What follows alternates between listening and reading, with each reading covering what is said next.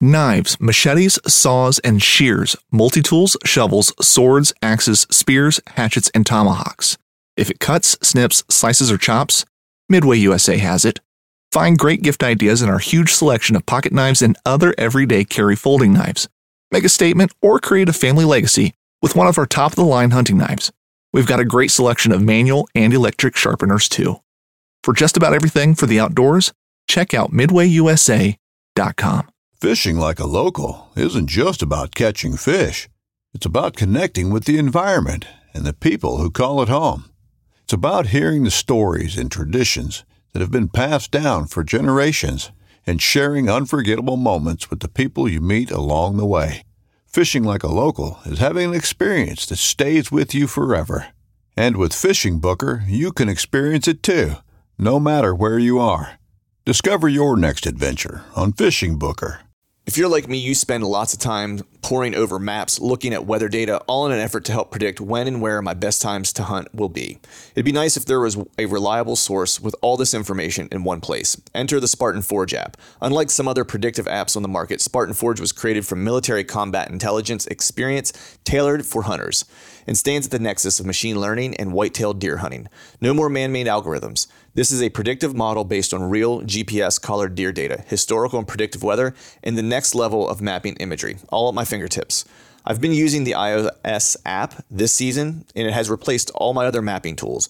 Visit SpartanForge.ai and sign up today, or head to your iOS or Android app store. Use the promo code TRUTH to save some money and download it today. Mobile hunters, if you're interested in upping your mobile game, then head to tetherednation.com and check out their saddle gear. There are a few things you can actually buy that will help you become a better deer hunter or give you the freedom to hunt any tree or any situation. This is the reason why I started saddle hunting in the first place and why I use Tethered's gear. I can honestly say that Tethered's saddle gear has changed how I hunt for the better. Big tree, little tree, from the ground, it doesn't matter. I'm untethered by my gear to hunt the best setup for the situation, instead of hunting for a tree that my gear can use. My current core setup consists of the Phantom saddle, Tethered 1 sticks, and the Predator platform, along with an assortment of their accessories. So if you want to up your mobile game, head over to tetherednation.com.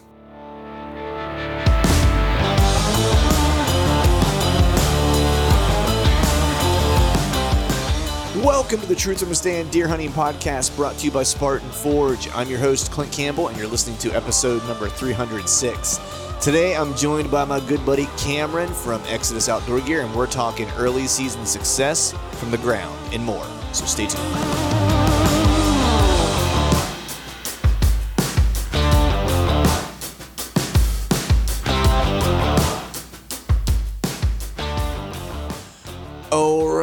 All right. What is up, everyone? Happy Wednesday to you. Hope you're doing well. Hope you are feeling fine. It is almost that time of year. It is actually my favorite time of October. For whatever reason, we've talked about it at length on a bunch of different podcasts, but this kind of week is probably my favorite outside of, whenever I get to travel to go somewhere, in November this year, Kansas, that second week of kind of November. I actually prefer it even more so than the last week of October, during that classic kind of scrape week, if you will. If you've got a few little gem spots identified, this week can be a killing week, if you will. There's a spot in particular that I've had my eye on, I've stayed out of, I haven't been in at all this year. I have some trail cameras, I have a cell camera in that spot just kind of doing the work for me. And usually I have a good deer in this area, but this year, I have one, maybe two. I can't tell whether it's the same deer, two different pictures of the same deer, or two different deer. Either way, they'd probably be kind of typically borderline for me, or maybe even a pass. But this year, I'm not flush with big deer locally like I have been in the past. So either one of these jokers show up this week while I'm out, they will hopefully taste the tip of an MMT arrow tipped with an afflictor broadhead. So that's the plan. I did get out this past weekend, as I mentioned last week. I don't know what I caught last week, man. I caught the creeping ninja. I had vertigo for like a week straight. It was awful. Finally got enough of my balance back that I could go out Saturday evening and hunt, which I would have preferred to have been out in the morning because it got kind of warm later in the day. The morning was nice and crisp. I think it was, low 40s when I woke up on Saturday morning. But I ended up hunting this one area that I've never hunted. I ran a camera in it last year, and there was some good intel for really the later part of this week. That like 20th, 21st type of time frame. There ended up being a couple decent deer that showed up there last year. So that's kind of when that party gets kicked off in that area, it seems like, at least from what I've seen last year. And so this particular spot is there's no climbable trees in this spot. So it's a ground hunt if you're gonna hunt it. And I really wasn't feeling like getting up into a tree, given that I just my balance still wasn't all the way back. So I was like, you know what, I'm gonna go out and hunt, tonight, but I'm just going to do a ground hunt. I need to check that camera anyway. We'll go in and put on a hunt. So ended up seeing a deer as soon as I got in there, walked in, and there was a doe kind of meandering her way through. If I had been in there just a little bit earlier, I probably would have tried to kill her, to be quite honest. But she was kind of moseying through this edge as I was kind of getting in there. And when I saw her, she was probably 35 yards away, but I had a ghillie jacket on and I had plenty of foliage and grasses and stuff around me. But there was no opportunity for me to kind of get into a position without blowing my cover. So I just kind of let her move on her merry way. And then once she was out of the way, then I went and got set up. And then Sunday, no hunting in PA, of course, or at least, we have a handful of Sundays, but not this Sunday. So I ended up going out, doing a bunch of scouting, put some miles on and checked a bunch of cameras, moved some cameras. And man, other than one particular spot that I'm probably going to try to hunt this week, I got nothing. I'm snake eyes. So I think that's the plan for this week, is to get out maybe a couple mornings. Might even take a day from work and hunt one of these days, because we got a nice little cold front coming through. I think it's going to start on Tuesday. Really, we got some rain coming in on this past Monday, push through, and then a nice little temp drop for Tuesday, Wednesday. And I don't remember how long it's going to hold on. I looked, but I don't recall off the top of my head. And so then I think the plan is to take the first travel trip of the year. I've been trying to get one in the past 2 weeks. Illness befalling me, the one I couldn't go. This past weekend, temps were just going to be a little bit warm, so I wasn't going to waste a travel trip for less than ideal weather. So I think next weekend will be the first trip, go to the North Piece, if I don't make anything happen this week with this cold front, and go up north and try my hand up there, because I know that there are some good bucks up there that we have on camera, and have an idea where they might be spending some time and stuff like that. So we'll make an attempt at those fellas this coming weekend. So with that, not going to belabor this up front, just going to kind of jump to it. Have a good buddy Cameron on. Cameron, if you don't know, he runs the podcast. That's part of the Exodus Outdoor Gear Network they have going on. So he runs the Deer Gear podcast. He's also the fellow that does a lot of the handiwork.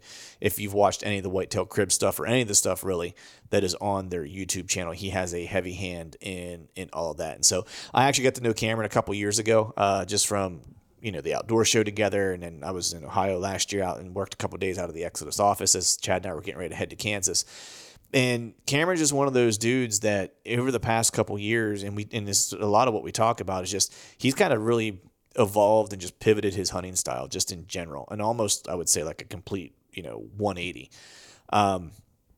And he's one of those dudes now that's just like, that is consistently just finding and getting on deer and killing deer, whether it was in PA. He's had a ton of success in the past 2 years in the Dakotas, and we spent a little bit of time talking about that, because he's really kind of grown to love that open country glassing, hunting from the ground. I think this past season, so 2022, he killed a giant on the ground, and we'll talk about that, a giant velvet buck. And then in 21, he killed another good buck in the Dakotas. Only I think that one was out of a saddle. So, but it's still that glassing game, finding where they're going to be, and then trying to map them or pattern them to a degree, and set yourself up where they're going to be based on the intel that you have. And so he's really kind of been digging that. And so we talk a lot about that, and we talk a little bit about gear. So with that, we're going to go ahead and jump into today's show. As always, want to thank you all for listening. All right, folks, welcome back to another episode of the Truth from the Stand Deer Hunting Podcast. And today I've got a first-time offender on. Man, dude, we should have done this so long ago, but I've got my good buddy Cameron on from Exodus Outdoor Gear. You might know him as Camera the Cameraman on Instagram. or you might know him as like Exodus's in-house killer. What's going on? What's going on, man? Thanks for having me. I think we hit this at the right time. Yeah. That's what hey, we'll go with that, man. I had this all planned out. You know, it's no, but for real, it's like we've known each other for a good while now and have spent time together and stuff like that. And I can't believe, I always say this with certain buddies of mine where I'm like, I can't believe it's taken me this long to get this person on. And just for whatever reason, like schedules, and then, you know, it's 52 weeks seems like a lot of weeks until you're trying to get like all your buddies on the podcast. Yeah, it surely goes fast. I remember I was trying to get you on my podcast as well. Last year, you were actually in the office, and a big deer showed up on my camera, and I was like, Clint, I got to go hunt this deer. I know. It's like, how bad is that? We were actually in the same location, same spot, and we still couldn't make it happen. But hey, that's what happens. Like, you know, whenever you run a hunting podcast and it's during the prime time of hunting season or getting close to prime time of hunting season, you know, you got to just kind of be flexible. And if your buddy says, hey, I got a deer that I think I can kill, it's like, man, you got to let him go try to kill it and figure it out later. You know what I mean? Right. So how things been going, man? What's new with you? What's shaking?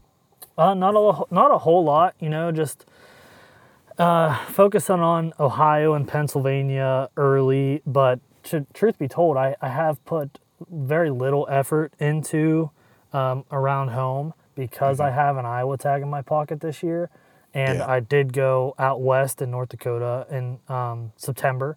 So my planning for home, I basically just planned on using annual data strictly for the around home, whether that be trail camera photos or just sightings that I've had myself. I keep a little notebook of when I see what deer, and when you work for a hunting company, you get a lot of time to kind of, well, at least in my position, I'm very flexible. I'm blessed to get a lot of time to hop out of work here if the weather looks right. And in past years, I've had some good encounters early at a particular farm, so I've been focusing there. I'm actually there right now, setting up to glass for tonight, just overlooking a field that I usually catch some deer feeding out in. But actually this year is going to be a lot of annual data around home and stuff like this, like glassing more and in-season scouting. You hear like the Andy Mays of the world talk about how they scout so much, and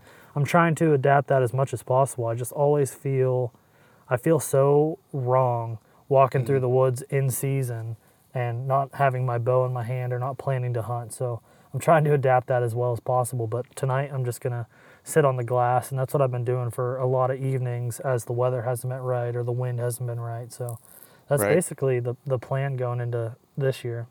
Nice. So, I mean, I'm a big, you know, and it's been in part to, you know, you and Chad and just you guys in general that, you know, I definitely am a fan and use a lot of annual data, especially locally, you know, for a bunch of obvious reasons. This year I'm kind of forced to, just because I don't have a good deer on camera right now, and I haven't seen a good deer when I've been out hunting. And I'm similar to you. I think so far in PA I've had, as we're recording this, because Cameron and I are recording this on, I don't even know what today's date is. I think it's October 5th. That's it. Yeah, and so the weather's been kind of crap recently because we got all that rain that came up through from after that pressure system moved through through Florida and stuff. But, you know, I had been out, I think, 3 times now, and basically have spent those 3 hunts just scouting.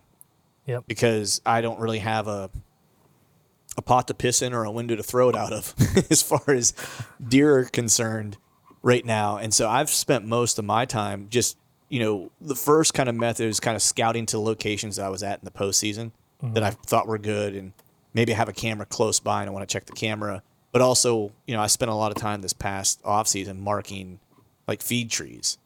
And so I wanted to go back to those at some point, you know, late September, or early October, to see what was dropping and where. Sure. And man, for me, every single white oak that I've found, or that I marked this past off season, not a single one has dropped a single acorn. Like there's not an acorn on a tree. I'm in a similar boat. It's the properties that I have to hunt around home and the public ground. The acorn crops, there's not a lot of acorns when they're even in a good season. And this year I'm struggling hard to find acorns. And the property that I'm at right now, the deer are actually eating red oaks right now because there are no white oaks available. There's no agriculture. There's no beans. So they have shrubs, and there are some red oaks. And I was scouting recently, and then I texted you that the other day. I was like, hey, Clint, I think I have a chance to kill this deer. I was actually scouting the day before, and we got a cold snap, and I did end up seeing that deer. He's like a 140 class deer, and that's what I saw him doing. He was eating red oaks. That's the only thing available to him right now. So that's what he was feeding on. And I would have never, without scouting right now, I would have never went and looked at the historical red oaks. And Right. I just came across it glassing him, and I was like, what is he eating over there? And I went and looked, and there's red oaks. Right. Yeah. I mean, I'm even hard pressed to find those right now. Like last year, it was bananas. I had acorns of every variety you could imagine in all these different locations that I've marked. And I'm just coming up with snake eyes now. Now I did scout this past weekend and hunt for a few hours. I scouted a large part of the day, and then I actually set up for a few hours in the evening once I kind of got to a spot. So there was this area that I had a camera. It's a fur piece back. Like when I say fur piece, it's probably like 2 miles even just to kind of get to the camera. And then there was an area that I scouted in the postseason, but I didn't spend a lot of time there because it was actually an area that I kind of knew of. And like when I got there in the postseason, it was at the end of a day, and I knew it was like a 2-mile hike back to the truck from that spot. And so I just kind of found like a spot. I was like, oh, I'll hang a camera here and I'll check it in the summer and see if I get anything. If not, then I'll move it. So I didn't spend a whole lot of time there necessarily. And so when I went back this past weekend, I went to that spot specifically and took that camera down and was moving it and was just kind of working my way around this one edge that's there. And there's a stream that's there and stuff like that. And I was kind of following that. And I came along and so this is probably one of the more promising spots that I found, because I did find like a trail where like there's some habitat that starts to pinch. You can clearly see how the deer are moving through here. And then there were 2 scrapes that opened up, which is pretty early, which I found pretty promising.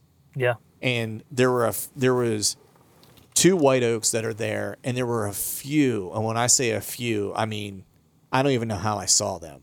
Like white oak acorns on the ground, but they were so freaking small, like just so immature. And I don't know if like we had like an early frost last year or what, and that anything that did survive just isn't a whole lot, or what the deal is. But they were so small, and there weren't a whole lot of them. But it's literally the only thing that I've seen to this point. So I kind of marked that, and that's actually where I set up and hung a camera on those scrapes and hunted the rest of the evening. Didn't see anything, but that's like the one spot local to me that I feel like is promising that I'll make my way back to, maybe even this weekend. We'll see. Yeah. Did you hang a cell camera there or a regular camera? I didn't. It was just a regular camera because that's what I had on the tree that I took it off of, and I had all my cells out in other spots. But I'd be lying if I didn't say that I wish I had a cell camera up there, because it's a fur piece to get into, and I'm like, man, I really don't want to hike that just on a whim. Yeah, that doesn't sound. I mean, without seeing a bunch of sign there, but if you saw some scrapes there, it's definitely something to pay attention to. Yeah. My other game plan is to head north, because I know I got a good crop of bucks up there. So I think that actually, now that I'm thinking about it, it's probably my plan for this weekend, because I know we're going to get a nice little weather change here and get cold. And so I'm thinking I'm going to head up there and throw some hunts, because I don't know why, man, but my cell cameras that I had up there, like all of a sudden, like they just started popping off, like just like a couple decent bucks on the cell camera. I mean, I know where there's some decent bucks in other areas, but this cell camera is just popping off where I'm seeing like a lot of deer movement, abnormal increased deer movement, like especially in this particular area where there's some movement there, typically not a ton, but all of a sudden it's just like every day I'm getting movement in this camera. And it's the big woods too, so it's not like Yeah, that's kind of rare. Yeah. And so I'm kind of like, I should maybe investigate that. I wonder if there's like a hot food source that's kind of like back in that particular area that all these deer are kind of navigating toward. But we'll see. So your plan is to continue to do some scouting and see if you can't get up on something? Yeah, I'm not putting too many eggs in this basket. My girlfriend hunts as well, and this time of year I like to.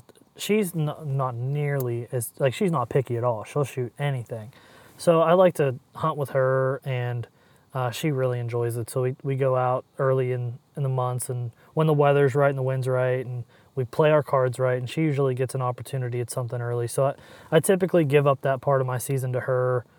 Scouting for her and running cameras and stuff like that. So I don't put too many eggs in this basket. But when the weather is like primo and I do have an opportunity at a better caliber deer, I usually will take that opportunity. So I've just been scouting a bunch more. Pennsylvania, I haven't even bought a tag yet. I don't know that I'm even going to hunt Pennsylvania this year with that Iowa tag because if, like I said, in my position, if the weather looks right, I can jump over there and if I don't feel a tag, then I can keep going back. So I'm going to focus on that tag, and I'll probably hunt Pennsylvania in rifle season or late season, but I haven't really even thought about hunting over there. When you get the right weather, though, like this weekend, I'm like, man, I should go up there, but I have no clue what's going on. I don't plan on it. So I have some deer that I can hunt here around home that I'll probably chase. There's some spots on some of the public close to the office that we have historically had good Octobers, like that October 16th through the 19th have been pretty good on a couple particular scrapes. Last year they were kind of dead, but the crop rotation changed, so this year is going to be the same as October 18th. 2 years ago we had like a 190-inch deer on camera. So Dang. yeah, I'm gonna investigate that a little bit. This weekend the weather looks right, so I'll probably hop over there. But for early season, yeah, I'm just kind of playing my cards right until I can get out to Iowa. Yeah, I'm kind of earmarking those dates that you kind of mentioned too, because that's when my historical data around me locally really kind of kicks in. So that's kind of what I'm waiting on. There's a couple spots. As long as I have the right wind, I'll be in those areas on some specific dates around that time and see what happens. And that's really kind of like my play for around here, because I really don't have much else to go on at the moment. Continue to scout and just try to find sign and hunt it and see where that lands me. Yeah, but I really wish that cold front that we were getting this weekend came like a week and a half from now. A week and a half from now? Yeah. Yeah. I know, because I was looking at the forecast, and it's supposed to crank, and I couldn't see any further than like maybe next Tuesday or whatever I think is what it was. But I mean, we're supposed to have a day that's like going to be like 86 or something like that. Just, Jeez. Yeah, just like stupid warm for this time of year, which, when you're heading into mid-October is not what you want to be seeing. No, and especially like when you're talking fronts and stuff. I've only been bow hunting for 7 years, so I'm not the gospel here, but my experience has been a cold front mid to late October is a lot better than a cold front early October, because everyone always talks about the October cold fronts, but if it comes too early, it's not as exciting. Right. Yeah. Because last year I feel like it was time to just like we didn't get like a big cold front, I don't think, like around the middle of October. But if I'm remembering correctly, because I was out, that's when I had my best encounters last year, and should have killed those 2 deer that I screwed up. But it was just kind of like overcast, and the temp just dipped a little bit just to kind of make it like a chill. You know what I mean? And just like with a little bit of like light mist and precip, and it was just like for a couple of days, and it was like I had the best encounters of 2 shooter bucks, but then just in general, just encounters with deer in general, like they were on the move, and it was perfect because it timed up with the days that I really wanted to be out, and I got lucky where I got the right winds too. Yeah. Doesn't hurt, but so I know you mentioned Iowa a couple times. Definitely a little jealous, because that is a fun hunt. Hopefully I'm back out there next year, but I'm stoked that you and Chad both drew this year. But I want to talk a little bit about what your plans are for Iowa and how that's shaping up. So you have tag in hand, and where are you planning to hunt out there this year? So we drew a not so sought after tag. It's in a unit that doesn't take as long to draw. Mm-hmm. And in March, we went to the Iowa Deer Classic, and then after that, we spent some time scouting some of the public in that area. And it's a river bottom kind of scenario, mostly like pheasant country, I guess you'd call it. And then there's one piece that I have like 10 cell cameras out there right now that we hung. I went back out in July, and there's one piece that had a lot more terrain. There was some more topography there, some more structure, a little bit of ag, river bottom. It had almost everything, but it was like, it's really small. But we hung, I actually have 3 cameras on that piece, and that has been the most activity that I've had. But my plan is to go out there late October or I'm going to go out late October. If nothing happens, then I'm going to go back out the second week in November. So where I hung these cameras isn't necessarily in places that I expect to be getting pictures of them right now, so Right. I can't base too much off of what I'm seeing on my trail cameras right now. But a lot of the sign we found out there in March on the public was pretty impressive. I mean, it's not South Iowa, it's not Southeast Iowa, it's not like the Mecca, but Scott Buckley, who a lot of listeners probably know, he lives in that unit, and he has scouted that public out a little bit, and he's given me some good intel. So my plan is to go out there, hunt that public the last week of October or earlier if the weather looks right, and I'm gonna stay with Scott. And Scott actually owns like 80 acres there too. So if need be, I will hunt the private if a big one shows up or public's not going well. I really do want to do the Iowa public ground hunt, and that's my goal. But I don't care if I shoot them on private ground or public ground. Yeah, I mean, don't look a gift horse in the mouth. You know what I'm saying? Like, Yeah. If there's a big deer somewhere to be killed and you know of him, regardless of where he's at, try to go kill him. Right. That's the plan. But the public is going to be a lot of fun. Chad drew the same unit. I got a boat working, so we're going to take a boat because it's just a big river system. The plan is to kind of take it a little bit how you guys did in Kansas, glass a lot, and I'm gonna hunt from that boat a lot. So it's gonna be a mixture of what you guys do in Kansas and Missouri. Nice. Get glass as much as I can the first few days, figure out what's going on, and then drive that boat up and down the river, looking for sign, looking for deer. It's open country, it's not like I'm not gonna have to glass into timber. If there's deer moving around, I should be able to see them. There's some places that offer some good vantage. So my first few days, that's probably what I'm going to do is glass. Unless one of my cameras is like, no, there's a deer right here that you can go. He's over here, but that's what I enjoy doing the most. And this is going to be my first time actually being able to hunt in the rut the way I truly enjoy to hunt, which is glassing, spotting, getting the visual, or just being ultra aggressive. Right. Yeah, that's awesome, man. Like, it's funny because I think a lot of if people haven't hunted Iowa or been to Iowa, traveled to Iowa, or been at different kind of like sections of Iowa, they kind of get this maybe false kind of perception of what it looks like with these like rolling, bluffy hills, like timber, ridges with like secondary ridges all coming off of them, stuff like. And you certainly get that, and there's plenty of that to be had there. But you definitely get into places that are way more open country than you would maybe initially think, you know. And so it does offer some. And I'm not going to say it's as open as like Kansas or Nebraska or whatever, but you definitely can find large swaths of land that is I won't say easily glassable, but sections that you can glass and play that kind of aggressive glassing game, and I think a lot of folks think that it's like, nope, it's just, get into a tree and, find a pinch point and hunt. It's like, well, if that's what you want to do, you can do plenty of that there. Yeah. But there are, other options. I love the idea of like the boat, like that's just it's such a fun way to hunt. And super mobile. And I don't know, I think some of those travel hunts too, that yes, you enjoy the hunting and you love that, but like part of it too is just being able to kind of, what I really liked about Kansas was being able to be on the move a lot. Yeah. And just seeing a lot of different stuff, and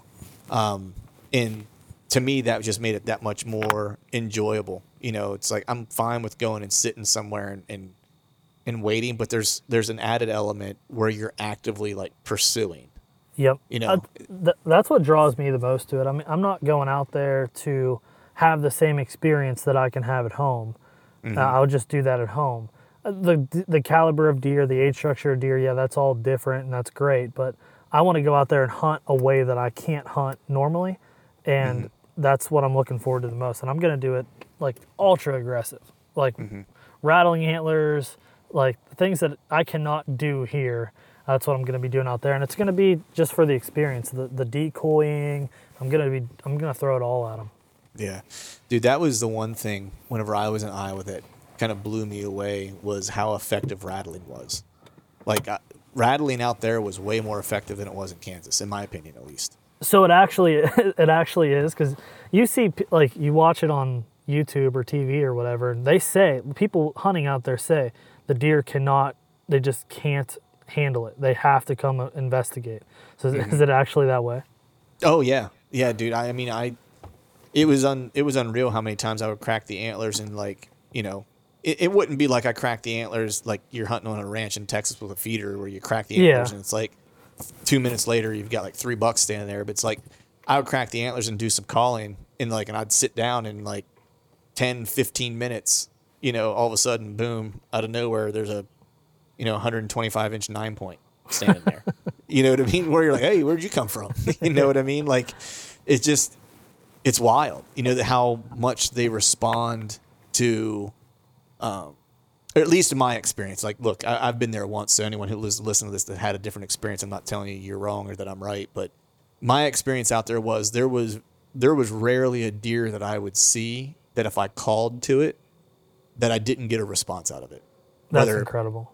Yeah, like the best one was, geez, I don't even know. It might have been the second or third day I was hunting this piece of public. So I went to like a different spot, a little deeper into this area I had walked through with John when I was out there scouting, you know, in March or whatever it was. And John actually had hunted that before, and he said it was actually the place where, not far from where I was set up, just in that general area, the place where he had seen the biggest deer he'd ever seen on the hoof. Oh, wow. Like just like a giant. And I didn't go there because of that. I went there because the wind was right, and I kind of wanted to go down and just kind of like check it out because I liked the setup. And so I got into a tree, and I cracked some antlers together, and all of a sudden, you know, 10 minutes later, I hear something coming from behind me, and I just kind of like peek around the corner, you know, just kind of like, you know, tried to like do one of those like slight head movements where I don't move a whole lot, and I try to look behind me with my eyes, you know, and I saw a buck coming, and it got out in front of me about 20 yards. He was probably like 125 inch, you know, 9-point, like a younger deer for Iowa, you know. And he came in and was standing broadside at 20 yards for like, I don't even know how long, looking around for that deer that made the noise. And then he went up on this little like bluff. There was like just this little embankment he went up on. And he just spent probably like a half hour back there. I could watch him pacing back and forth in the brush, just tearing up trees. And so, I mean, I was having fun with him because I would just grunt a little bit, you know, and he would get pissed off and he would start raking trees again and stuff like that. And then I would snort wheeze at him and he would snort wheeze back. And he finally came back in to like 20 yards again, like all bristled up, like walking sideways and shit, getting all tough. It was like the coolest thing. You know what I mean? Like I never heard those types of deer vocalizations before, and had never seen a deer quite that aggressive. Like I've watched him lay down some sign and stuff like that, but not like that dude was pissed, you know? Yeah. Which was just a really cool experience. That's what I'm looking forward to the most. Midway USA brand product designers have one straightforward goal: develop high-quality, technically sound products and deliver them to customers at reasonable prices. If you are immersed in the shooting sports industry and pay close attention to every single detail, you know our products are built right and stand up to everyday use. Who has shooting mats and range bag systems to hunting clothing and just about everything for the outdoors? Log on and shop 24/7 with super fast shipping. MidwayUSA.com. That's like the ideal for me, is just to have the good experience. The age caliber of deer is going to be a little bit higher than what I'm used to, but I'm also not in the business of managing Iowa public ground. So if I see a deer that gets me excited and I have the hunt that I want to have, I'm going to fill the tag. Yeah, 100%, man. Like I think I forget. I think it was actually on you guys' or on the Exodus podcast. I think Jason Jake Michael. Well, no, Jake was asking me. He was like, "What was your favorite place to hunt?" Yeah. And I said for experience, it was Kansas. For deer behavior, it was Iowa. Yep. Because like the deer did everything you would want them to do when I was in Iowa, and I had seen on that trip like this. I'm really looking forward to talking to you when you get back. One, because I hope you feel attacked, but two, because I would just want to see what your experience was like compared to mine. As far as what I had mentioned to Chad and Jake was that I felt like I got like an advanced like degree or certificate of deer behavior on that trip because I got to watch so many mature bucks do stuff.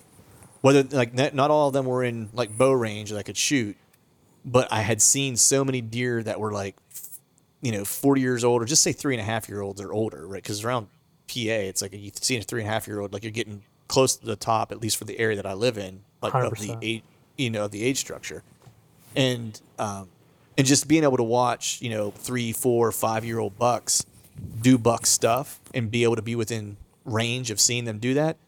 It was just super cool watching how they come into a scrape or watching how they wind check, like they come to a little spot. Like that's the area I killed mine in. Like it was from the one deer that I'd missed multiple times. Watching how he was using this one area is why I set up where I set up the next day and why I killed the deer that I ended up killing.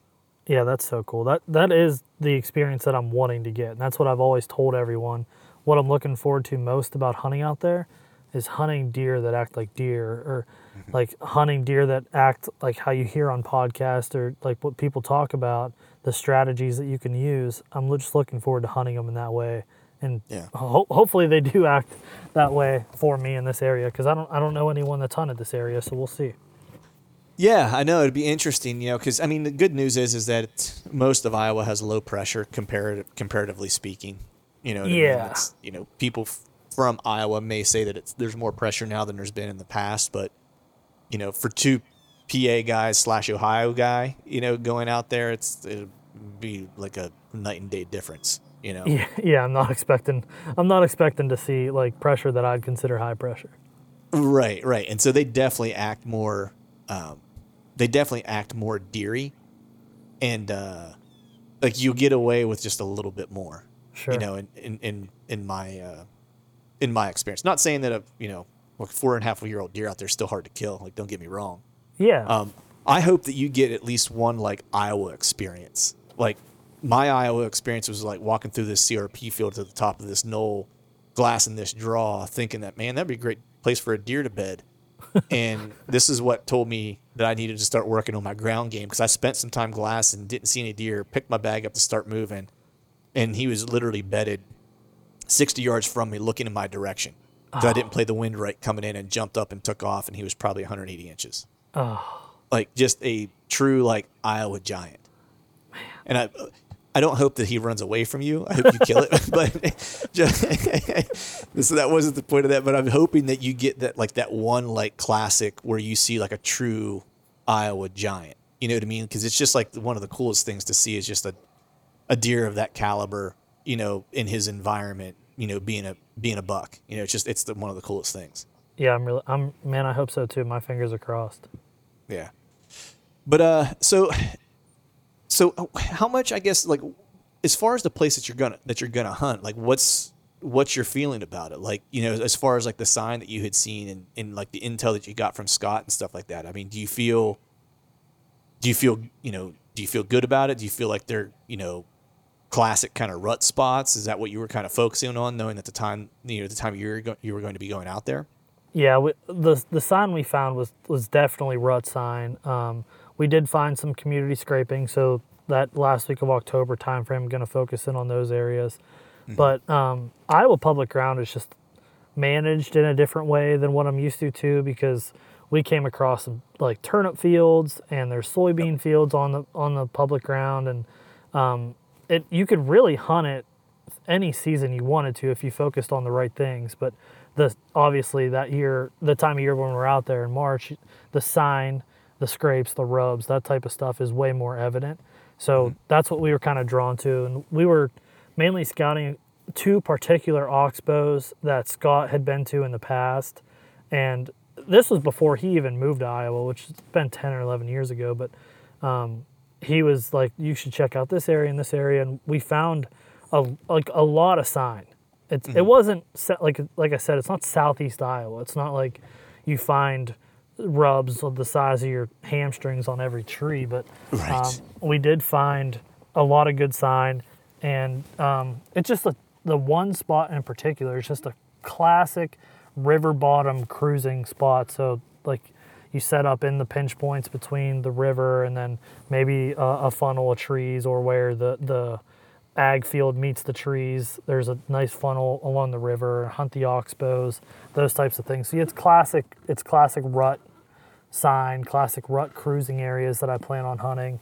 Found a ton of doe bedding areas in those oxbows. So I have my onX is just like littered. I went back out in July as well and checked some of the cameras that we had on some of those scrapes, and they were still being hit, and shed bucks at that time. So I couldn't tell what they were, but I feel really good about it, man. I think Chad and I are going to go out there and have like a pretty fun experience. And some of the other locals, they've watched some of the content that I've done, and they figured out where I was at. And I've had people sharing pins with me, like, hey, a couple years ago I drew that tag, and I shot a 160 here, and I shot this deer here, and they're sharing pins with me. So not that I'm like looking for those handouts or those pins, and I'm not gonna not go check them out. You know, I'm gonna go check them out, but I do want to have that experience that I did it myself. But I feel really great about it. Yeah, man, that's that. And not to sound all like hippy dippy, but that's one of the things that makes a hunt like kind of, I don't want to say extra special, but when you do get that, when you're part of the right community, right? Like you are, right? Where you have people who aren't trying to garhole you or whatever, you know what I mean? Like people who are like, hey man, you know, here's the intel I have, take it for what it's worth. You know, I had a guy out there that I met, his name's Corey. He's been on the podcast before. He actually killed a hammer last year where I was hunting. Yeah, listen to that. Yeah, he's super good dude. If I'm not mistaken, forester kind of by trade. I think that's actually what he went to school for. And so I actually met him on the way out. We were actually hunting the same piece, and we parked at the same spot. Like I got there early, and I didn't see a truck. He pulled in next to me. He was hunting a big deer that wasn't far from where I was hunting. And we came out, and we just kind of struck up a conversation. And he was like, "Oh, you're from PA. You know, how long are you here?" And I was there for like 2 weeks. And he was like, "Hey, have you checked out over in this area?" And I said, "Well, I had scouted like a piece that was kind of like, you know, northeast of the area that you're talking about, but just in general, I've been over in that direction." He was like, "Hey, you might want to check out some of this stuff around here." He's like, "Because I've had some buddies from out of town come out that have seen some really big deer over in that area, like for the past several years." And I was like, "Okay, cool." And that was actually over in that general area was where I ended up killing my deer. Oh, that's awesome. You know what I mean? And so, and then I made I made a buddy. Like he and I still talk. You know what I mean? To this day. And like when I draw a tag to go back out, like, you know, I'll let him know, and we'll get together and we'll scout and hang cameras, and just, you know, that's one of the cool things is when you get to meet people from locals from the area that want you to have a good time and experience it. Like that's the cool part, as opposed to the locals that, you know, might slash your tires. Yeah. Luckily for me, that's Scott Buckley, which is, in my opinion, like one of the better bow hunters in the country. So. Oh man, yeah. I'm super lucky to have him on my side. Not that he owns a farm in southeast Iowa, so he doesn't spend a ton of time where I'm gonna hunt. But if he tells you an area looks good, you should probably pay attention to it. You can take it to the bank. Yeah. Yeah, exactly. So, man, I want to move on to talking just a little bit about, you know, the fact that you've really just kind of been on a tear the past few years. So I was joking with, I can't remember who I was talking to. I made the joke. I was like, hey, it used to be back in the day, like if, you know, the running Exodus joke was like, if you needed a big deer killed, it was like you needed to call Jake. I was like, but now it's like all you guys are killing big deer. Like, yeah. You know, it's like last year you guys had an awesome year. You're off to an awesome start. You know, this year Chad killed a bull in Idaho. So, you know, I wanted to talk to you a little bit about, and just understand, because I know you and I've talked about this a little bit offline, just in hanging out together, whether it was me out at your office or hanging out in Harrisburg or whatever. But I know that you've slowly started like adapting or, your approach overall. And I feel like it's really been like the past like couple years, maybe even just like since you started working at Exodus. And so I want to just get a sense first of like, is there anything you started doing differently that you can start to attribute to the success that you're starting to kind of enjoy now? Or how did your approach change? And if so, how did it change? Yeah, it changed a lot. So I'm a young bow hunter. I've only been bow hunting for 7 seasons now. I've hunted since I was really young. And when I started bow hunting, I was hunting as if I was rifle hunting. And I would hunt the same stands that I was rifle hunting, and I would hunt preset stands. And if I felt squirrely, I'd put a climber on my back and try to hunt somewhere. But I always was hunting in areas that I was like, I need to be able to see a lot, because I had that like rifle hunting mindset. Right. And I was like, well, I can shoot him if he's way over there, but not really, because I have a bow in my hand now. So my first bow season was 2016, and I hunted the same way right up until like right before I started working for Exodus. So before I started working for Exodus, I got more into the content of deer hunting, and I was filming for a group called the Tineman, which Dan Bayes ran that. Yeah. That's how I got initially interested in like more serious hunting, more serious bow hunting. I found their content, and then one thing led to another. I started finding like the Hunting Beast and the Hunting Public, and right around that time, Exodus had an internship open up, and I took that job. So I went from like a traditional PA rifle hunting scenario, set stands, ladder stands, private by permission ground that everyone and their mother can hunt. And then I was super frustrated with that. I was like, this isn't fun. I'm not having fun. I'm not seeing deer.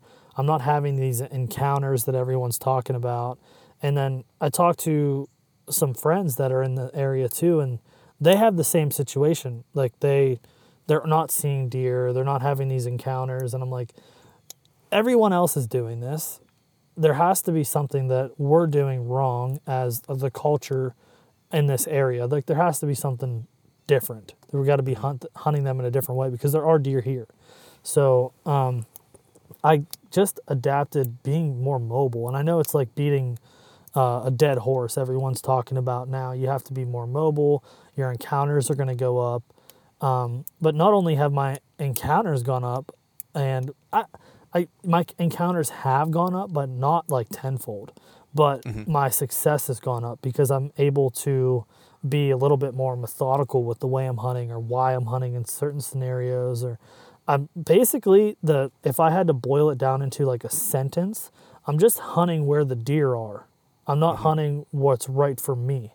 You know what I mean? Right. I'm not hunting what's comfortable, or I'm not hunting where I can see a long way. I'm not hunting because the tree's the right tree. I'm just hunting where the deer are, and whether that's being in a tree stand, whether that's being in a saddle. Most of the time I'm on the ground, because I'm just moving through and finding the right sign, or I'm getting set up in scenarios where I'm like, okay, I know there's deer in this area.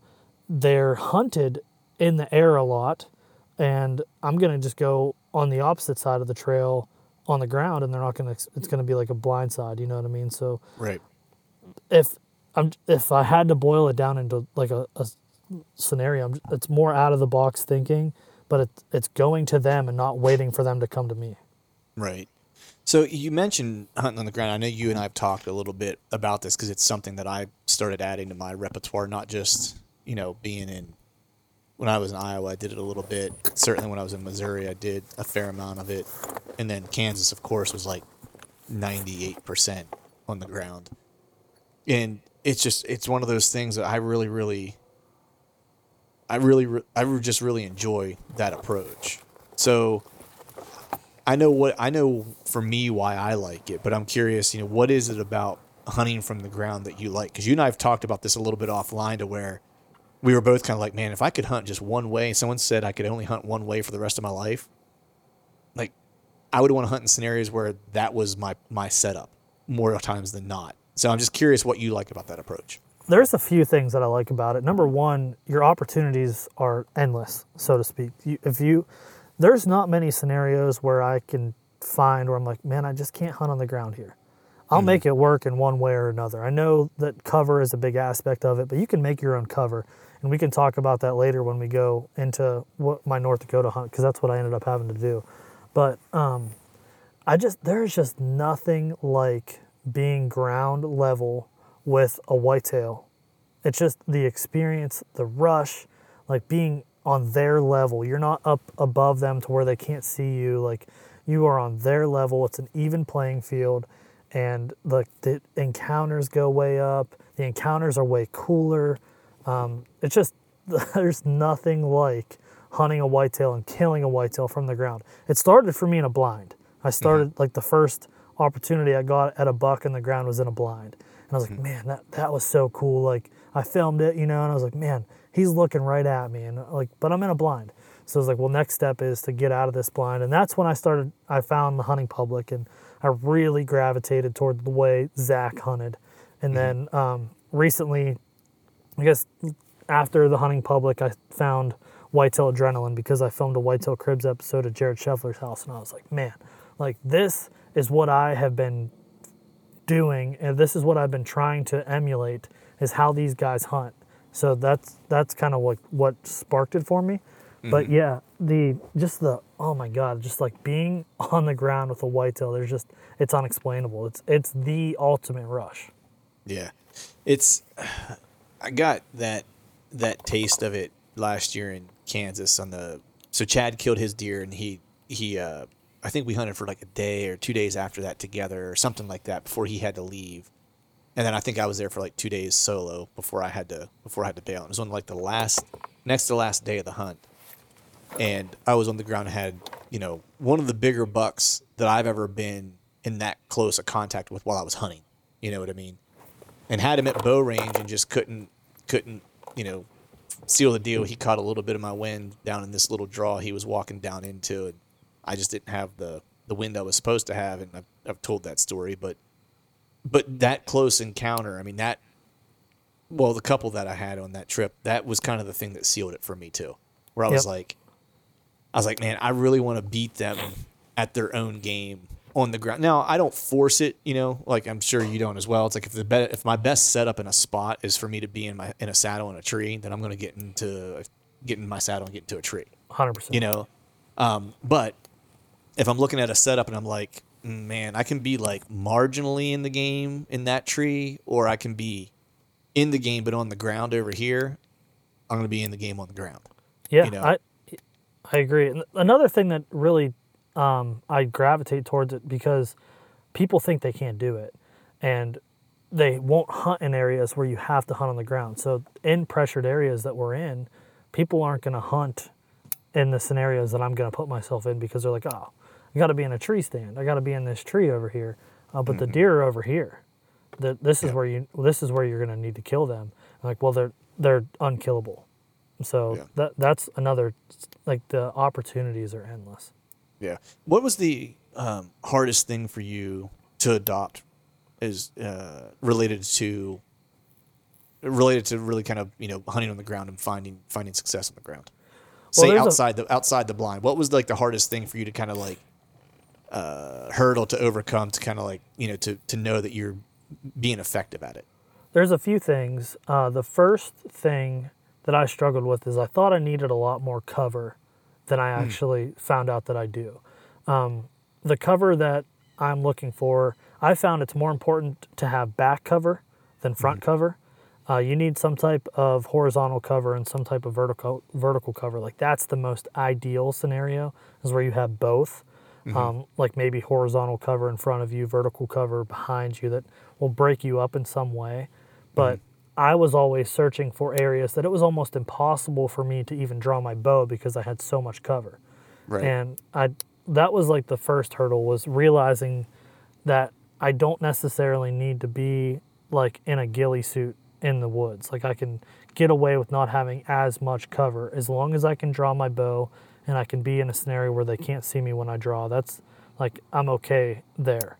Right. And the second thing was something that I learned hunting with Dan Infault in Wisconsin, and it was something that he told me, and then I was like, oh, that's what's been happening to me.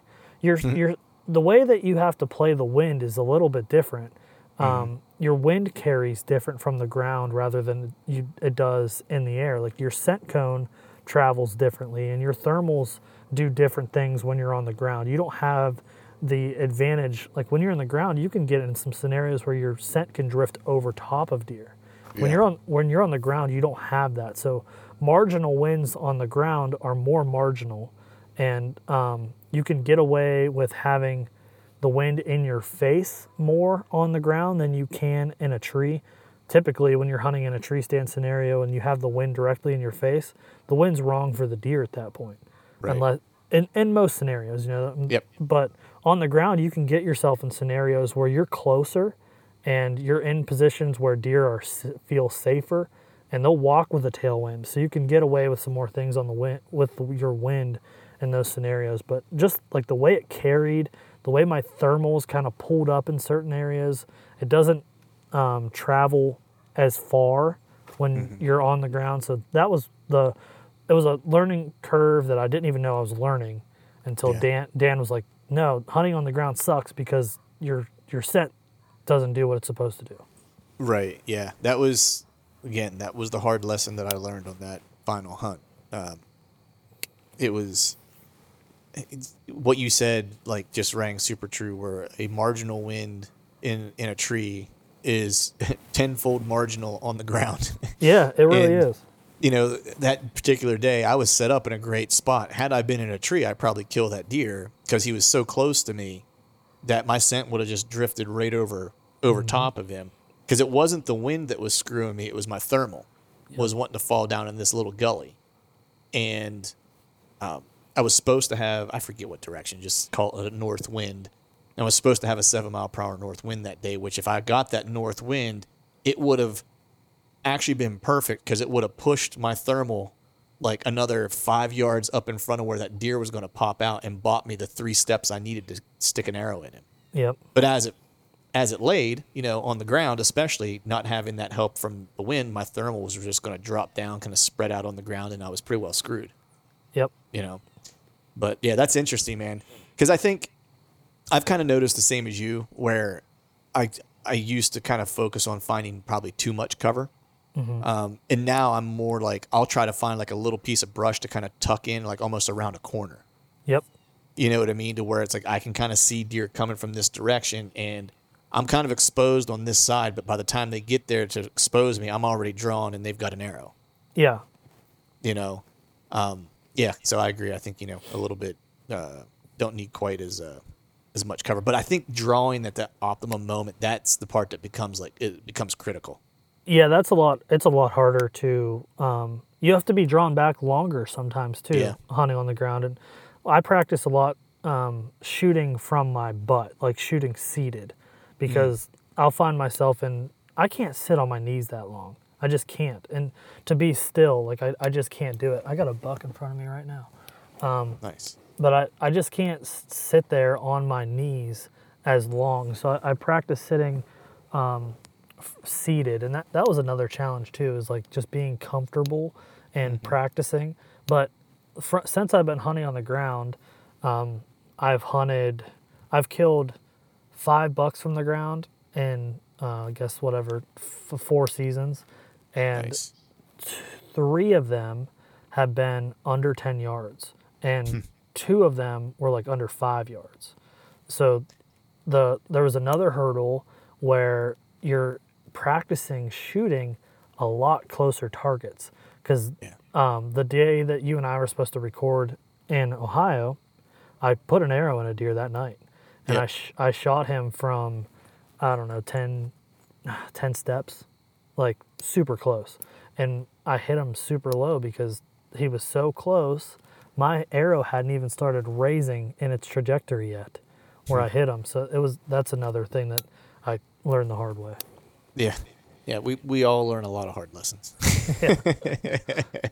That's typically the way it works. But I want to change gears here, man, to your North. It was North Dakota, right? North Dakota hunt.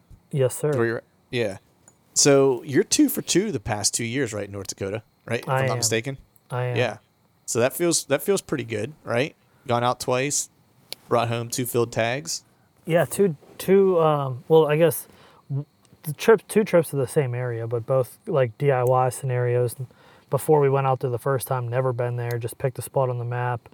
We got really lucky with the area that we picked. Not that, I guess most of it's luck, but whatever e-scouting that we did just turned out to have a lot of really nice deer, and the zero pressure, just like no people at all.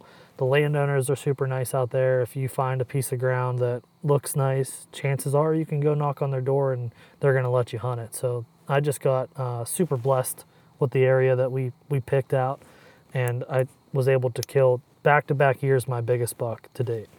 Nice.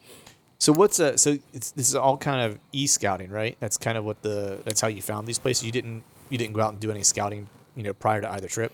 No, I'd never been. The second time I had been there the year before. I went back to the same area because we had so much success. But the first time, it was just North Dakota was in a big drought, so I focused on just putting pins on the map in areas that had a lot of water and had a lot of public access. And that's about the extent of the e-scouting I did, though. I don't like to really fall in love with certain spots on the map, because I know a lot of guys get themselves in trouble with that, where they're like, no, this is the spot that I e-scouted and there's going to be deer here. Well, I had spots picked out like that, and we spent a day in that area scouting, driving around, didn't see the sign we needed, didn't see the deer that we needed, so we drove 4 hours north to the next pin that I had and did the same thing, and we were just going to keep bouncing from pin to pin to pin until we found what we needed. But it was just focusing on the e-scouting that I did was just focusing on finding a point on the map where it had a lot of water and a lot of public access that we could drive around and cover ground. Right. So when you get out there and you finally get to the spot that you're gonna hunt, right? Like, what was your approach? I know this past trip you had a little bit of intel because you were out there the year before, but if you could just talk a little bit about just in general terms. You get there, you find the spot that you want to, the piece that you want to spend some time on. Like, how are you going about finding, a target deer or the caliber deer that you might want to chase? Sure. So both years were kind of set up the same way, where we gave ourselves 2 days before the season opened to kind of drive around, glass at night. Like the season opens on a Friday, so Thursday we're hanging cameras in areas that we think are the ag fields. The way it sets up out there is very much a lot of agriculture. And I'll give you a little stat here. We were talking about Iowa earlier, not being or having a lot of timber, but having some open country. Mm-hmm. So I was listening to Meat Eater Trivia a couple weeks ago, and they listed the top 5 least timbered states, like the amounts, the states that have the least amount of timber on them. And I don't remember the exact order, but it was North Dakota, I think, was number 1. Then you had Nebraska. Then you had Kansas. Then you had another state. And then Iowa was number 5 on states with the least amount of timber. So if you talk about areas that have great bucks and great hunting, Kansas, Iowa, in the top, Nebraska, those are the top states that have the least amount of timber. But anyway, this area in North Dakota, you don't have trees. There are no trees. So the cover that's there for them is either standing corn or cattails. There's a bunch of cattail sloughs, and that seems to be the preferred bedding. And that was local intel as well. Because we were like, where the hell are these deer at? And we were talking to some people that were in the camp with us, and they're like, if you find yourself in an area with cattails and you have green beans, you're going to have deer there. So we started focusing on those areas. The plan has worked out the same way the last few years, where the first night we just drive around and we're just trying to glass bean fields. Okay, there's bucks here, here, here, here, here. The next day we go in there, hang cameras in those areas that we found the deer. And that next night, which would be the night before opening night, we'll pick out a spot that we think is the most interesting and just glass that particular spot and get a visual on what that deer wants to do, you know. And both times I had found a deer that I wanted to check out, and Trey, who I was hunting with out there, did not. So both times on the night before the opener, Trey was driving the roads again trying to find more deer. And both times so happens that he found more than I did sitting still. So covering ground is the best thing to do out there. Just drive around and cover as much ground. Get tabs on as many deer as you possibly can. And for me, on an out-of-state trip, I want to be in an area that has the most deer possible. I'm not necessarily looking for a 160 caliber deer. I want to shoot a respectable deer on a short trip like that, so I need to be in an area that just has a lot of deer.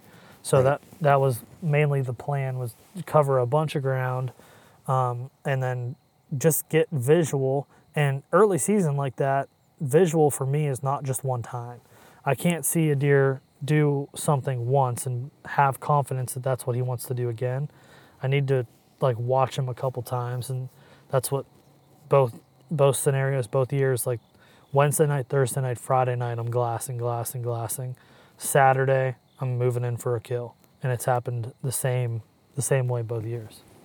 Nice. So talk to me a little bit. So you find this deer on this last trip, glass him up, watch him, get a visual on him a couple different times, get a sense for what he wants to do, and then when you finally move in for that kill, what's that setup look like, and how'd this hunt play out? Well, let me back up just a hair here on how we found this location. This was a spot that we were driving around, and it was actually butted up against government land. And in North Dakota, non-posted private ground is fair access. You can hunt it if it's not posted.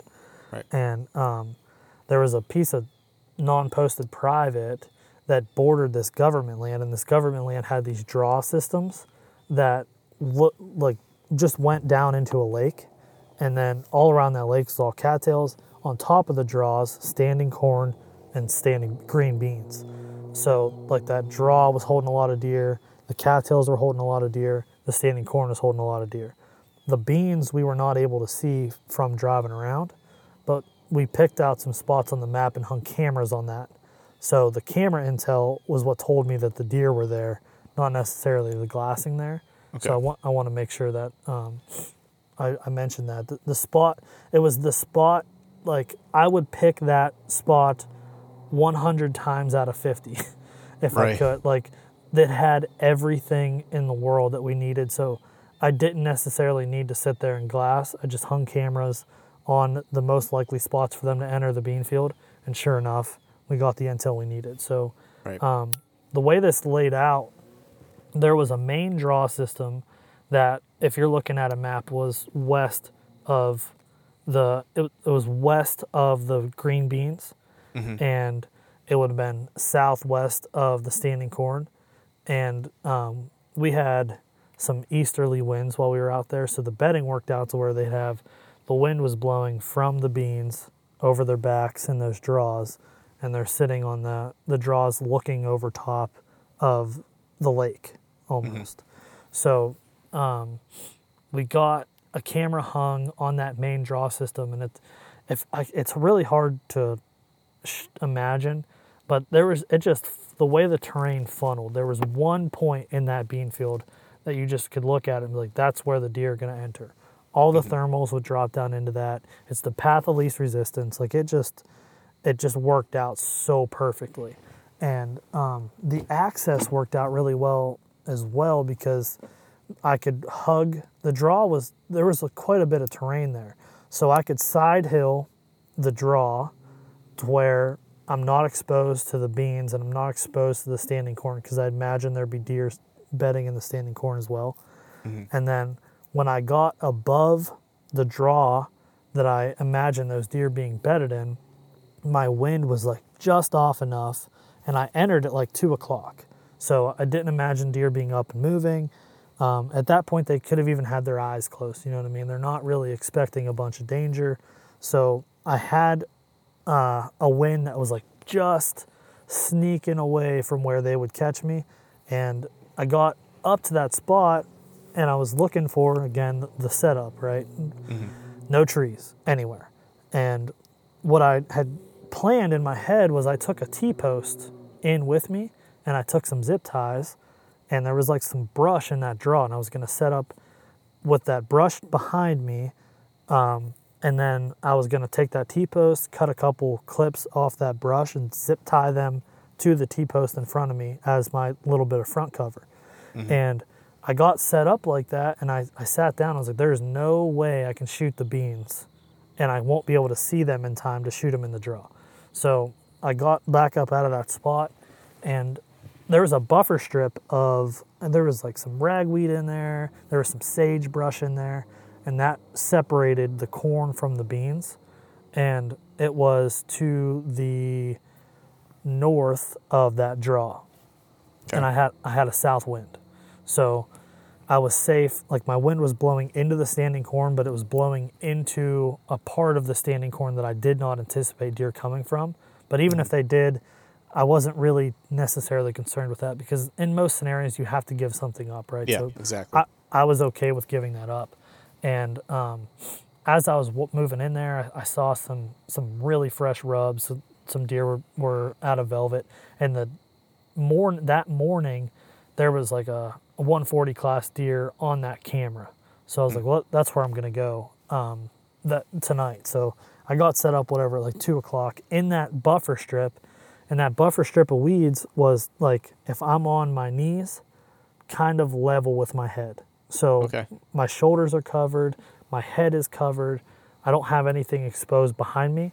And then I just stuck that T-post in the ground in front of me, because I anticipated the deer working. Like, I stuck it on my left shoulder, and I anticipated the deer coming from my left. So if I had to draw, I had that T-post there with zip-tied cover to it, to cover my draw.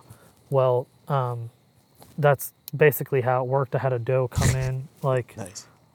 I had a doe come in like freaking 10 feet from me, work across that. She walked right in front of me, and she actually bedded down like 15 yards below me in that draw. And as soon as the sun went down, I'm talking like as soon as it went down, my thermal started dropping right down to her, and she busted me, and she went blowing to all heavens, all right through that draw that I anticipated those deer bedding in. And it was like 7:30, and I was like, oh my God, this is over. This is not what I wanted to happen. And I didn't anticipate my thermals working the way they did. Like I was saying, the way I was on the ground, I thought they would do something else, and they didn't. Anyway, 30 minutes before dark, I see a deer come right up out of that draw, right where I thought they would, into the beans, and it's a mid-40s 8-point, hard-horned. And I'm like, oh my God. And I said this on our podcast. Like, I don't know if anyone else does this, but I talk to myself out loud when I'm hunting. Yeah. And I said, like, oh my God, I'll shoot that deer.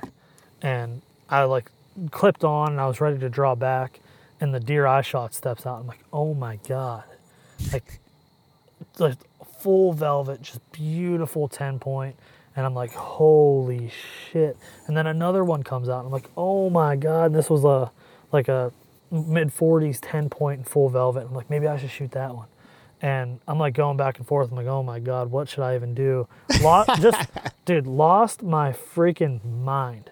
And I'm sitting on my ass 30 yards from these deer. And my shot had to be quick, because the field had some terrain in it.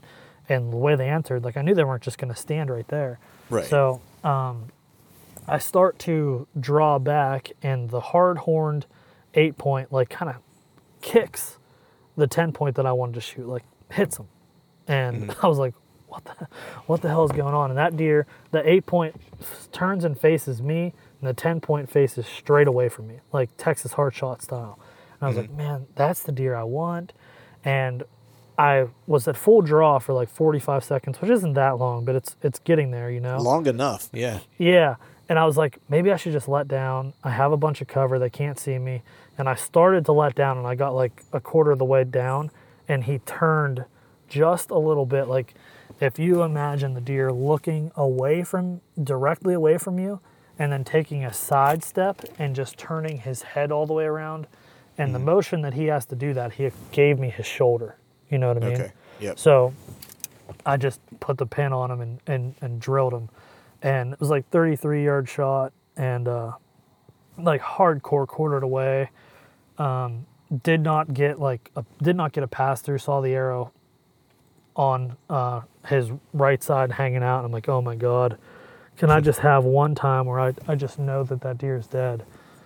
So I got out, I backed out of there and didn't go look for blood or anything. 3 hours later, we went in and tracked him for 3/4 of a mile. And we found him. I got one lung. Nice. Dang, dude. Yeah, it was pretty, the track was pretty intense.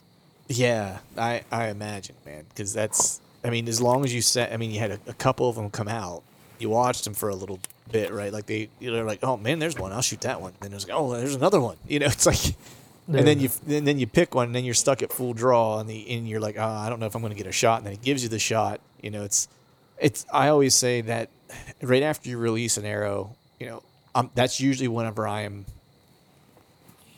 the most nervous. Oh, dude, I wanted so bad to just start celebrating, and I couldn't. I just couldn't, because I was like, man, I want to see him go down, and like the hill was so steep, he cleared that draw, and I thought he had did like the death run where, you hard shot them, their legs go out from under them, they just bull rush down. Yeah, I thought that's what he did, and apparently he had way more life in him, and he went 3/4 of a mile. He followed a fence until the fence turned, and he just laid down. Dang.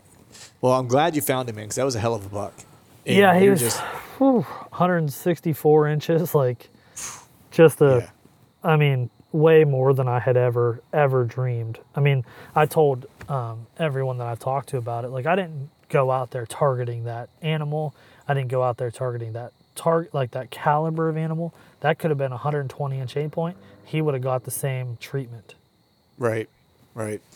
Yeah, man. I mean, stoked for it. You're selling me on going to North Dakota, because now I'm kind of like, man, instead of going elk hunting in September, maybe we should be going to North Dakota. Like, listen, Clint, I'm not kidding. And North Dakota's been put on the map long before I found it, but that particular area is so unique because there is so much ground to hunt there, and the rifle tags for residents are once every 5 years. If you don't own land, a resident can't hunt in North Dakota with a rifle but once every 5 years. wow. So it's like Iowa with residents, and just the opportunity's endless. And man, I'm telling you, there are a lot of great opportunities out there.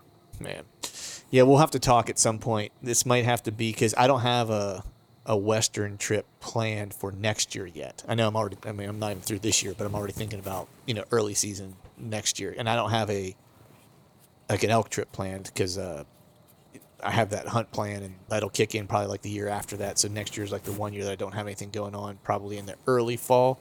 It just all depends on whether or not I would draw Iowa next year, because then I would probably just I would just kind of go live out there for the fall. It's kind of, I think, is my plan. The next time I draw Iowa is to just literally grab the Hoopty trailer, leave like the second week of October, and kiss the wife and kid goodbye and be like, I'll be back before Thanksgiving. Dude, and that's all I can tell you. Hell yeah. And then just work, live and work from the trailer, and then just hunt like a resident and chase cold fronts. You know what I mean? Chase good weather days and stuff like that, and just, work from the trailer. And then whenever I get like a good weather day, then I'm going to take a day off or 2 days off or whatever, and just basically hunt those 2 months like that. But man, that's awesome. So I might need to get out there. I have to pick your brain about it at some point, because it's definitely on the list. Yeah, it's a ton of fun. I haven't hunted Iowa yet, haven't hunted Kansas yet, but right now it's my favorite place to hunt. It allows me to hunt the way I like to hunt, and the caliber of deer are pretty amazing. Nice. So I know you're a gear dude, man, to change gears, but that being said, like, you're still a minimalist, nonetheless. Like, you like gear, but you like your gear to have function, purpose, and as multi uses as possible, that we have to carry as little as possible. So Definitely. I'm always kind of interested in my fellow kind of gear nerds. What's the one piece of gear that has been something that you have come to really rely on?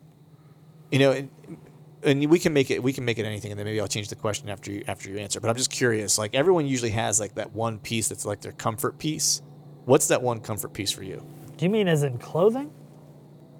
No, just like in your overall arsenal, right? It could be anything. Like, it could be a Lucky Rabbit's foot. Like, I don't know. You know what I mean? Like, whatever that one thing is, it gives you like peace of mind, where it's like when you have this piece of gear lets you do so many things. It makes you so kind of comfortable or efficient or whatever, that it's like the one piece that you're like, I can't live without this thing. I would say my bino harness equipped with my binos and my Yeah. rangefinder. Yeah. Because the style that I hunt, and like a visual being so important to me, and hunting on the ground and still hunting a lot, like I'm pulling my binos up every 10 seconds and I'm scanning and glassing. Like, that is, binos are 100%. If I don't have those with me, I'm useless.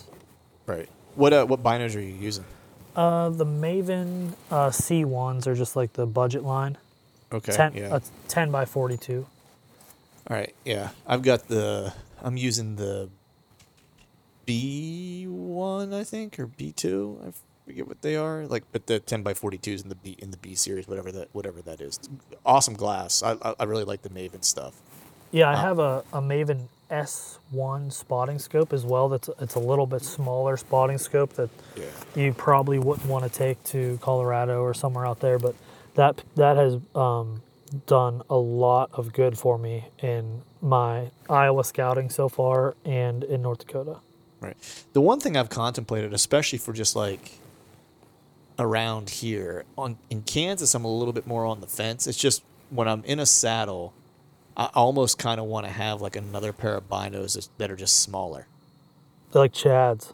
Yeah, that I can get away with. Like, I know when he and I were in Kansas, like, you know, he was like, man, I wish I had bigger binos, and mine worked out perfect out there, 10 to 42s, like, it was awesome, but I feel like sometimes whenever I'm on the East Coast here, hunting mainly in a saddle for the most part, or if I'm not going to be able to look real far anyway, a smaller set of binos, like, way I get away with like a little smaller profile on my chest for it being in the saddle would be helpful. Yeah, that a little bit of bulk, like getting rid of a little bit of bulk in those scenarios, is definitely something that I wish I could do as well. Yeah. What bino harness are you using? This is the Outdoor Vision Gear Ridgetop bino harness. Okay. I really like it. It has functional pockets. It has like a rain pouch on the bottom of it. It has a little rain cover. You just zip it out. I keep my tags in there. It has the rangefinder pouch on the side of it, so my rangefinder is always accessible. I really like it. It's slim. Doesn't make a lot of noise. Nice. I might have to check that out. I mean, I've been using a marsupial gear, like fully enclosed one. Very and I similar. like it. Yeah. Okay. Is it? Because I like it for out west, but it's almost like it's a little bulky. And like I've used in the past, I've had like a Sitka one. Yeah. I don't remember. It's probably 5 years old or something like that. It's not quite as rigid. It doesn't have quite as many pockets or bells and whistles, but I actually really like the size of it. Like, it's not too big. I just find that like the marsupial gear one is just a little bulkier than I would like, I think, for being in a saddle. I haven't used the marsupial, so for sizing, I don't know for certain, but I would say functionality, it's pretty similar. Like, has the full enclosed. It opens away from your face, which I think is like a huge benefit that has to happen. But I mean, my binos like just fit in there. I can't go any bigger on this, so I'll send you a link to it. It might be something worth checking out. Yeah, because I like the Sitka one. Only it has zippers, and I don't like that. Yeah, I like silly. Yeah, that's silly. Zippers on your bino bivvy. That's silly. Get out of here with that. Yeah. What so anything new in your gear repertoire that you've added for this year? Yeah, I just got it in the mail today. So I went with a 2-step altimeter on my first stick when I want to hunt sticks. And then this year I am going, so not totally one sticking.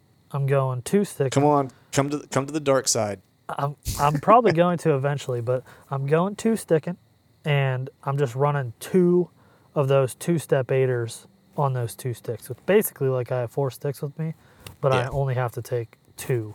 And I have found that to be really beneficial because like everyone wants to get to that point where they can carry the least amount of stuff, obviously.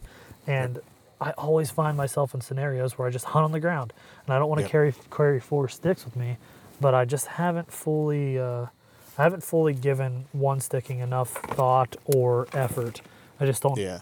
I don't want to learn it right now. Yeah, it's it takes a minute just to get used. It's not terribly hard. It's like once you do it a couple times, you kind of get like, all right, you do this, then it's like anything else. You have a process and you do it stepwise. It becomes easy.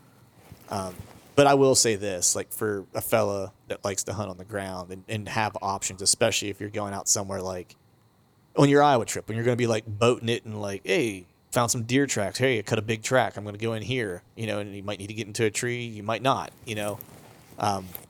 that's where the one sticking really kind of shines, is in that kind of stuff, because you're carrying nothing with you. You know what I mean? And it still allows you to do everything that you could possibly want to do in terms of a setup. Yeah, I think that's where I want to eventually get. That's why I cut the other step out. I'm only taking 2 minis, so I'm not taking a huge set of sticks. And the way they pack on my Sitka tool belt, like I don't really know they're there, so I don't know that. I'll just have to play with it. Like I don't know that taking one of those sticks off is going to be that much of a benefit to me. I guess we'll see. As opposed to taking whatever 40 foot of rope, I guess when you weigh it out, it might end up being the same. It probably does end up being roughly the same. Actually, for me, it probably is. Weight-wise, I'm probably better off taking 2 sticks, because those tethered 1 sticks weigh nothing. Right. And 40 foot of rope, I promise you I only use 30 foot of rope. I don't ever have a scenario wherever I'm ever going to get 35 foot to a tree. Sure. At least I don't think so. So I don't, use the extra 10 feet of rope. But I could almost promise you 30 foot of Canyon 4 rope is going to weigh more than one of those tethered 1 sticks. So I'm probably lugging a little bit more weight. I actually, this year, I changed my pack this year, at least for right now. Yeah. I went back, I've used a bunch of different packs. I used a Sitka pack all last year. I always kind of default back to it at some point in the year, just because it has a compartment for everything I'm going to take with me, and it's ideal. But I actually went old school back to like a pack that I bought freaking years ago. It's the pack I've used forever to scout. I used to use it to hunt, and it is the Badlands tree stand pack. Really?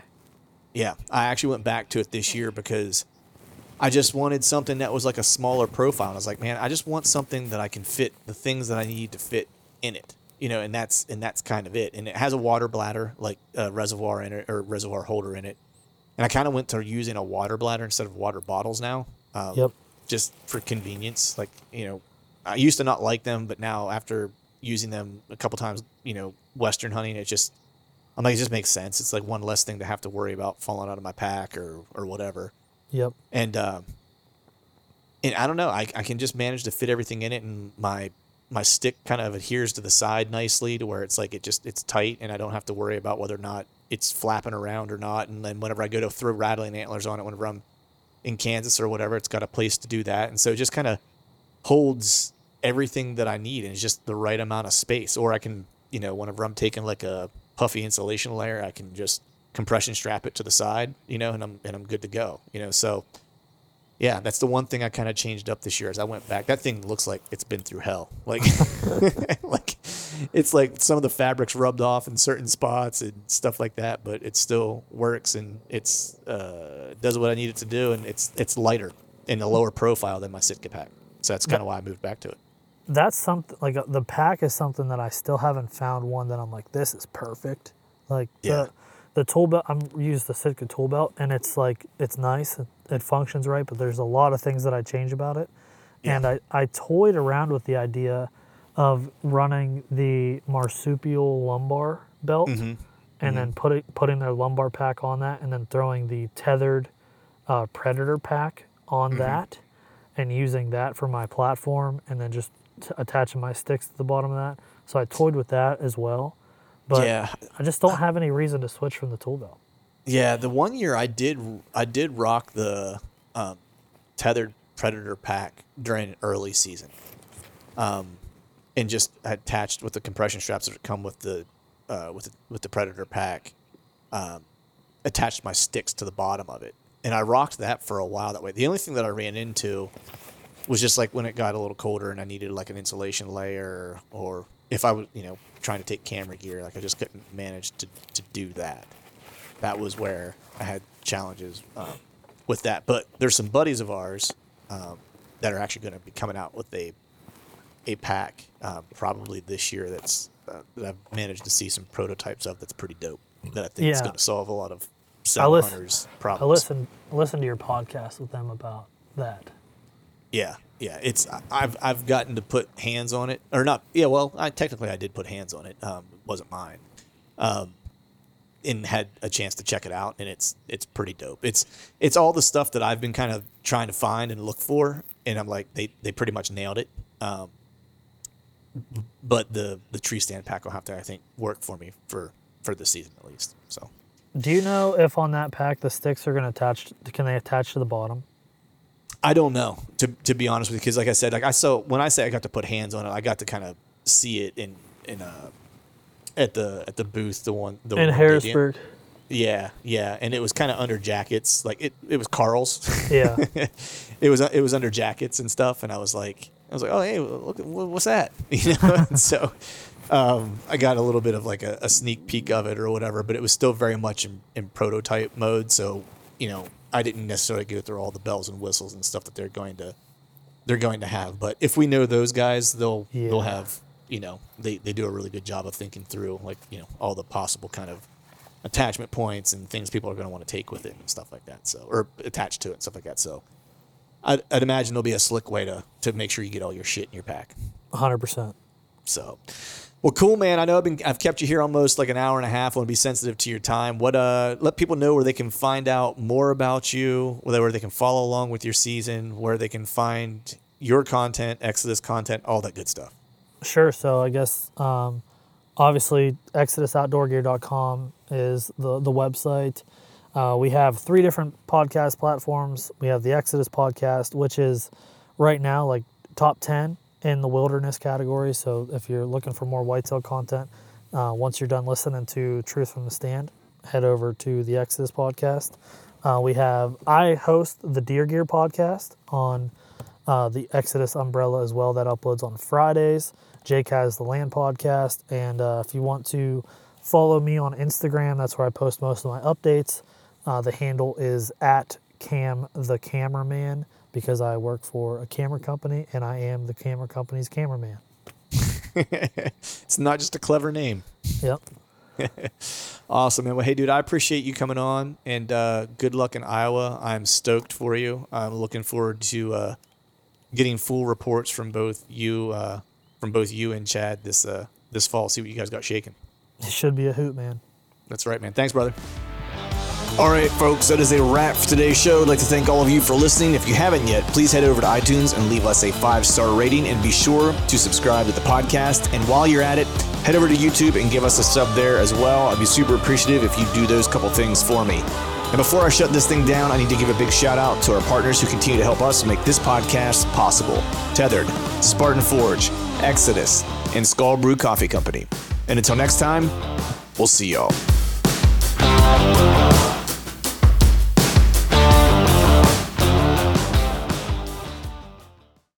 All right, gang, the new Truth merch is in stock at truthfromthestand.com and on YouTube below any of the Truth from the Stand videos. I've got some new hats, beanies, t-shirts, long sleeve t-shirts, and sweatshirts. There's even a new Do Hard Shit hat for those of us who like to embrace micro-dosing adversity. So head to truthfromthestand.com and check out the new gear and use the code TRUTH, T-R-U-T-H, and save yourself some cash on the new gear.